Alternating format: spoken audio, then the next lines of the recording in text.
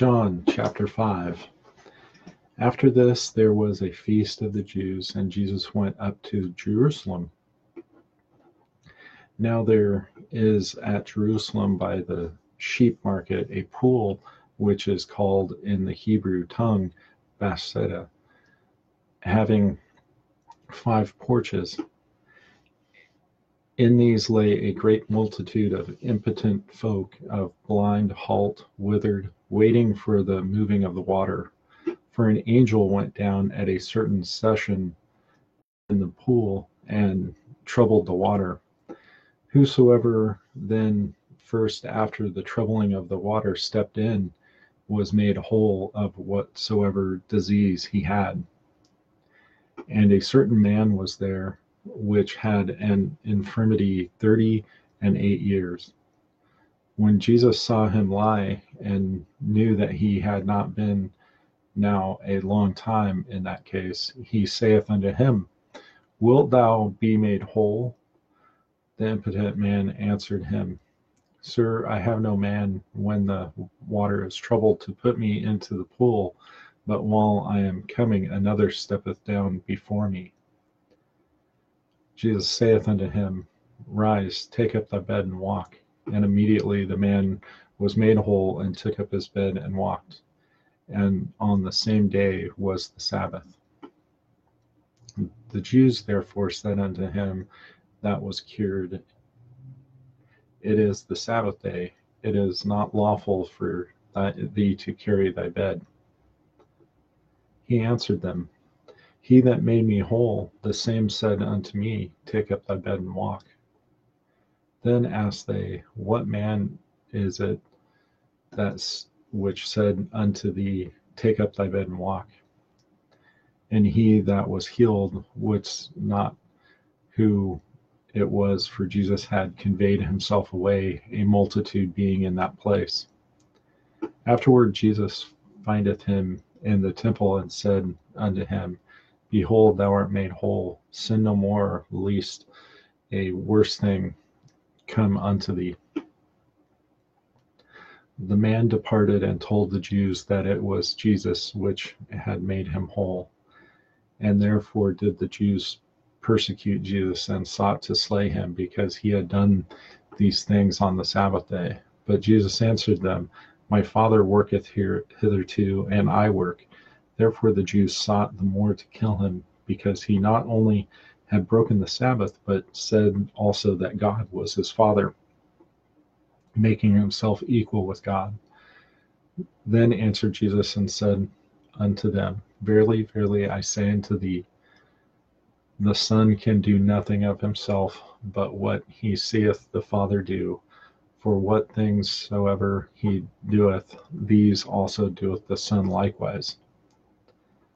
For the Father loveth the Son, and sheweth him all things that himself doeth, and he will show him greater works than these, that ye may marvel.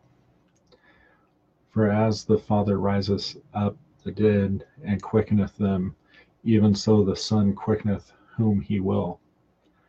For the Father judgeth no man, but hath committed all judgment unto the Son, that all men should honor the Son, even as they honor the Father. He that honoreth not the Son honoreth not the Father which hath sent him. Verily, verily, I say unto you, he that heareth my word, and believeth on him that sent me, hath everlasting life, and shall not come into condemnation, but is passed from death unto life. Verily, verily, I say unto you, the hour is coming, and now is, when the dead shall hear the voice of the Son of God, and they that hear shall live. For as the Father hath life in himself, so hath he given the Son to have life in himself, and hath given him authority to execute judgment also, because he is the Son of Man.